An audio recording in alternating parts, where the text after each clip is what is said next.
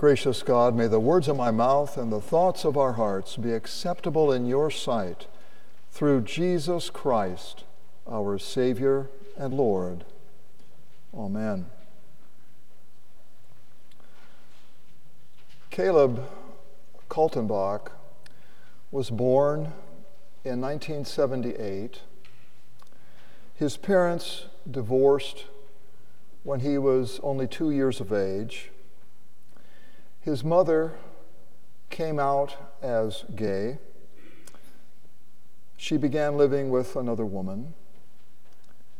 His father came out as gay several years later. And so, bouncing back and forth between those two households, Caleb was raised by 3 gay parents. His mother took him to GLAD meetings. He marched with his parents in gay pride parades. And he was sometimes on the receiving end of hatred by some Christians. During one gay pride parade, some so-called Christians sprayed water and urine on the marchers. And Caleb asked, "Mother, why do they treat us this way?" And she replied, "Son, they are Christians, and Christians hate gays." And Caleb knew that he never wanted the name Christian to be associated with him. In high school, however, he attended a Bible study, but only to learn how to disprove the Bible. However, through that study, he ended up believing in Jesus. And eventually he surprised his parents by coming out as a Christian. And then he began to experience their rejection and their hostility toward him. Caleb eventually became a pastor, and he is today. And he eventually came to believe the truth, as the scripture declares, that God intends marriage to be between one man and one woman for life, and that it is God's will for sexual expression to be confined to the marriage bond. He describes this and other things in his book entitled Messy Grace. And it's from that book that I take some of the thoughts that I share with you tonight. Roman numeral 1 in your sermon outline. Christians live in tension between grace and truth. Now, tension means that there's some stretching or some straining going on between these two poles. We're trying to hold on to grace and truth at the same time. But it's not easy. Some Christian denominations and some individual Christians are all in for grace, but they abandon the truth of Scripture. Others are all in for the truth, but they abandon the grace of God, which is for all people. Now, both of those extremes are unbiblical. They are unchristlike, and they are attempts to conform to the world rather than to be transformed by the renewing of our minds. A renewed mind holds on to both grace and truth simultaneously. Roman numeral 2.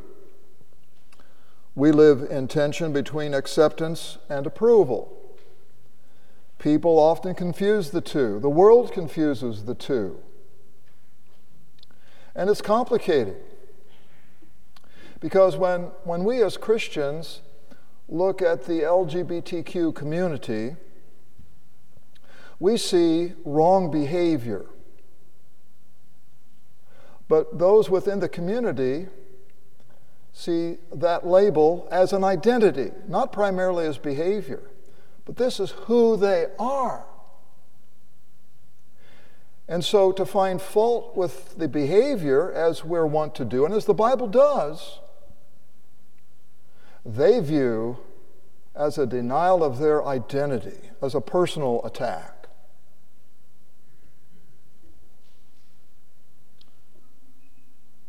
There is a difference, however, between acceptance and approval.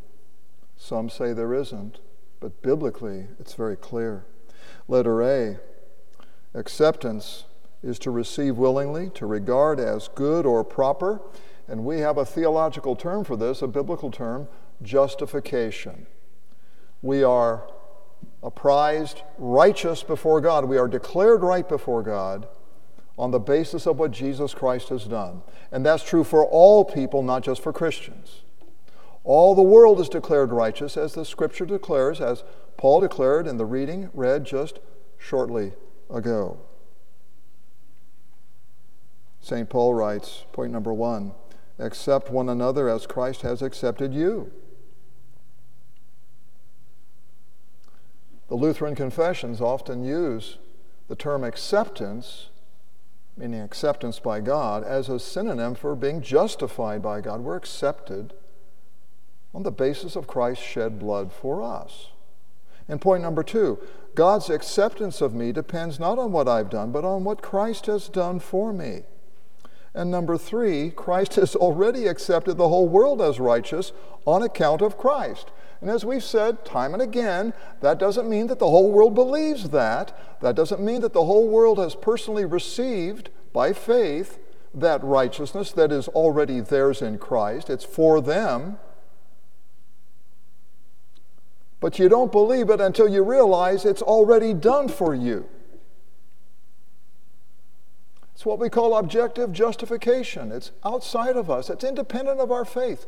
God has reconciled the world to himself through Christ, whether you believe it or not. And when you believe it, that reconciliation becomes yours personally. But that's not approval. Letter B, approval is throwing your support behind someone's decision. It is to commend or affirm what someone does. It's to commend or affirm what someone does. And St. Paul writes to young Timothy, do your best to present yourself to God as one approved. Approval is not automatic. It's not a done deal. It's something you earn. Point number 2, approval involves affirming a person because of what they've done right.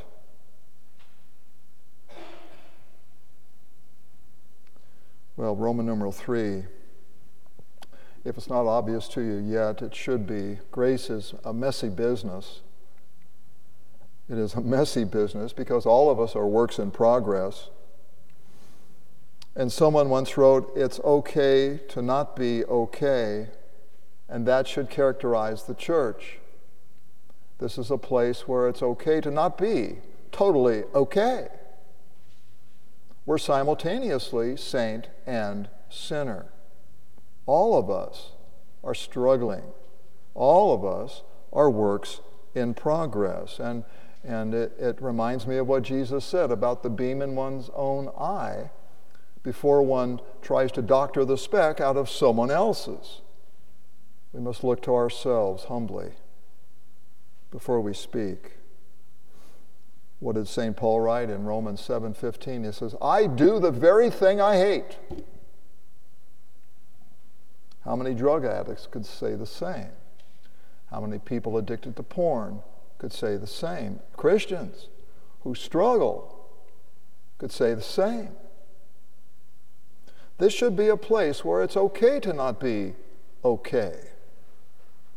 Otherwise, what we do, we raise up a congregation of fakes. People who claim to be one thing, but secretly are something else. That's not our job.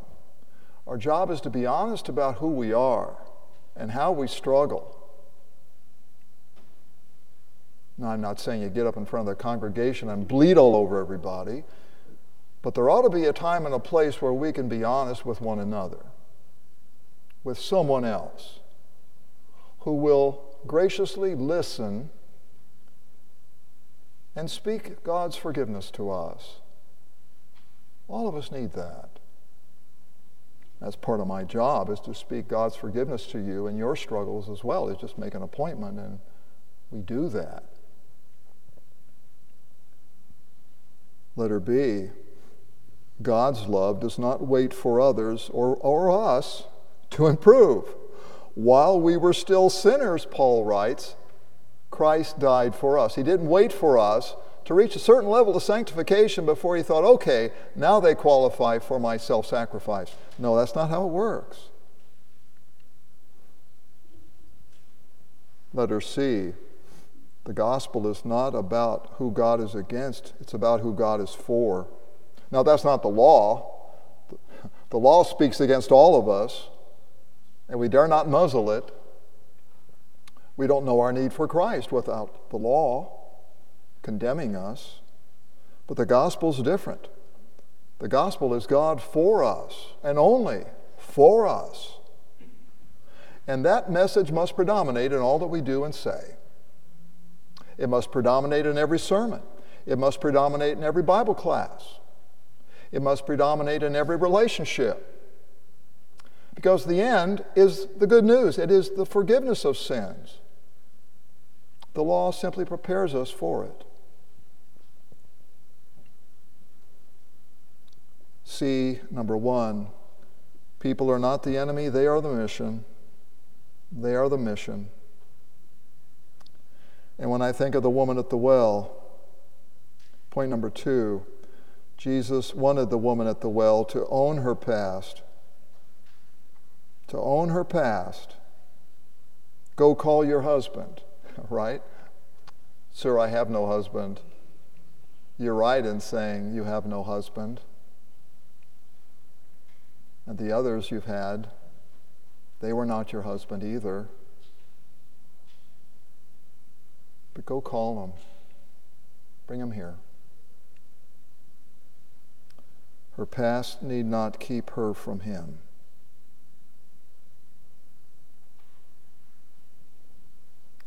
Roman numeral 4. We are called to maintain the balance between these two concepts, grace and truth, the gospel and the law.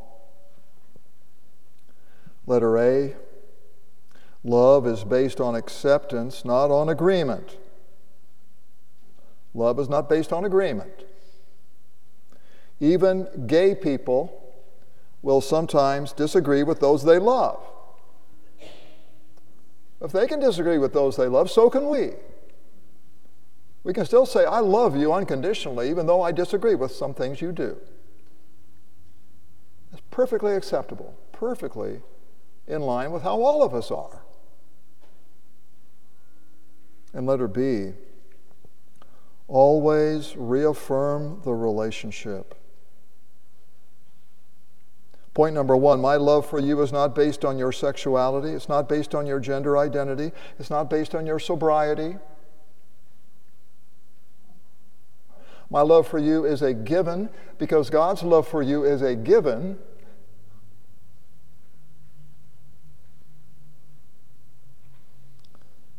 Whatever you've said to me changes nothing about our relationship. The relationship is impervious to your behavior. Number 3, God loves you no matter what, and so do I. These are just examples of how to keep these two realities, grace and truth, in tension, to hold on to both and not abandon one for the sake of the other. That's not biblical. That's not Christ-like. Point number 4, I want our relationship to be a safe place where you can tell me everything. As Christians, we will not always agree with someone's life choices. But that does not change the core of the relationship. Our love for them is not based on their life choices. Our love for them is based on God's unconditional love for them in Christ, And over time, they will begin to see that our love for them does not change, just as God's love for you and me does not change. How comforting is that? The relationship is on a real foundation, the foundation of Christ. Christ calls us to be compassionate without compromise. Compassionate without compromising the truth. Our job is to hold on to both grace and truth, and the balance between the two is never easy. If it were easy, we would not have the issues that we do. It's easy to be on the side of grace with no truth, or it's easy to be on the side of truth with no grace. Holding on to both of them simultaneously is much more demanding. But that is what we're called to do as followers of Christ. And like Jesus, we're on the side of grace as well as on the side of truth. In Jesus' name, amen. The peace of God, which passes all understanding, guard your hearts and your minds through Christ Jesus. Amen.